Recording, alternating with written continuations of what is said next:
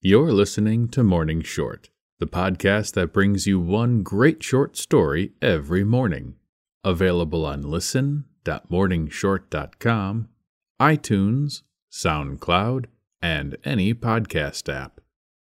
Today's story is The Experimental Couple and the Three Offshoots by George Ade. And now to the story. A man and his wife had 3 sons. The first, named Abraham Lincoln Tibbets, was born in 1862. His name was promptly abbreviated to Link. The second, who arrived in 1872, was christened Ulysses Simpson Grant Tibbets. This was too long, so people called him Chub. The third was of the vintage of 1882, and his name went into the register as Chester A. Arthur Tibbets, but in the interest of euphony, he was dubbed Art, because Art is long. The Tibbets family lived in the city, and Link, the firstborn, enjoyed all the advantages of life in an apartment building. He went to a graded school and picked up so much knowledge that at the age of 12 he could set his parents down in front of him and tell them things they did not know. At 14 he was so far along that he knew how to lie in bed and have his mother bring his breakfast up to him. He went to dancing school and learned to play all the pinafore music on the upright agony box. Sometimes he chided Mr. and Mrs. Tibbets for not having as much money as many of the people he met at dancing parties. He had about as much application as a used-up porous plaster, and he worried more about his complexion than he did about his business prospects. Mr. Tibbets gave him a desk at the office and called him assistant something.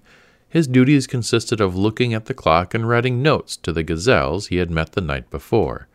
If he had been set out on the pavement and told to root for himself, it would have broken him of the habit of eating. Link was whatever they called a lobster in 1880. Mr. Tibbets realized that city life had an enervating effect on boys and made them superficial and wise in their own conceit. Chub was 8 years old and had not yet succumbed to the matinee habit, so his parents decided to ship him out to the green fields and keep him there until he had developed a character. Mr. and Mrs. Tibbets knew that all of the men of sterling worth, mentioned in political biographies, had been raised on the farm. They figured that if Chub could be left in the country to run with the livestock, he would grow up to be a sturdy and self-reliant character, with no hankering for soda water and the military schottish. Therefore, Chub was sent out to live with Uncle Jabez Quackenbush, an agriculturalist who owned 480 acres and was still wearing the army overcoat that the government had given him when the war broke out. Chub slept on a feather tick up in a room where they had the seed corn hung on the rafters. Uncle Jabe would yank him out at 4:30 g.m. and keep him in the field until the early candle lighting, so that usually he had 2 meals in the dark. On Sunday, he and the hired help would sit in the haymow and read almanacs. In the winter, he attended a district school and learned to bound Patagonia, but he did not go to any demoralizing shows nor learn to pick up flip slang. When he was 18, he seemed to be past the danger period, so Uncle Jabe took him to the train and told the conductor where to put him off. On the way back to the city, he bought an oval box of figs from the train boy and lost his hat out of the window. When he arrived at home and entered the house, it sounded like a crowd coming in. His mother took one look and fell backward. There was a neutral zone between his vest and trousers. Also, he had been raising warts on himself. For 2 months after he arrived, they kept him under cover for fear the neighbors would see him. He gave way at the knees every time he stepped. If a member of the opposite sex spoke to him, he usually backed into something breakable. At the table, he did a sword-swallowing act and drank out of the saucer. "We made a mistake in leaving him too long in the tall grass," said Mr. Tibbets. "But now that we have tried the 2 extremes, we know just what to do with Art. We shall send him to a small town where he may associate with bright youth of his own age and yet be away from the distracting and corrupting influences of the big city." Accordingly, Art was farmed out to a cousin residing in a drowsy corporation of about 1,500 souls, figuratively speaking. He went to the grammar school, and what he didn't learn at school he learned in back alleys and boxcars. However, his parents were happy in the knowledge that he was beyond the influence of the gaudy playhouse, the gilded buffet, and the seductive dancing academy. He was out where nothing happened unless the boys started it themselves, so they started it.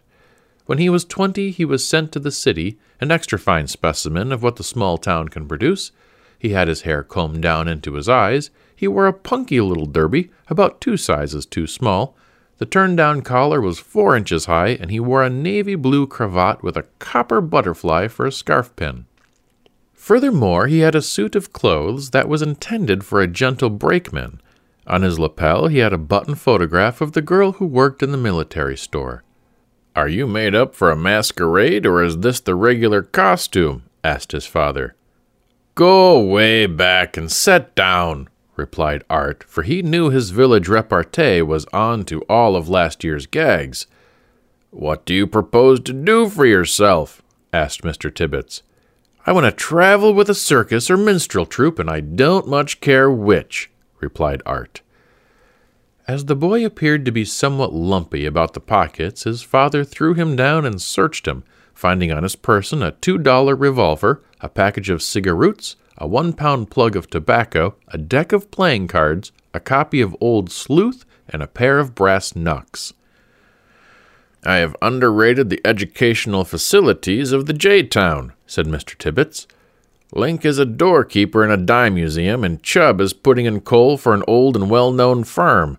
But I can see that you are going to outshine your brothers. You are going to develop into a first-class burglar." Moral? Keep him in a barrel.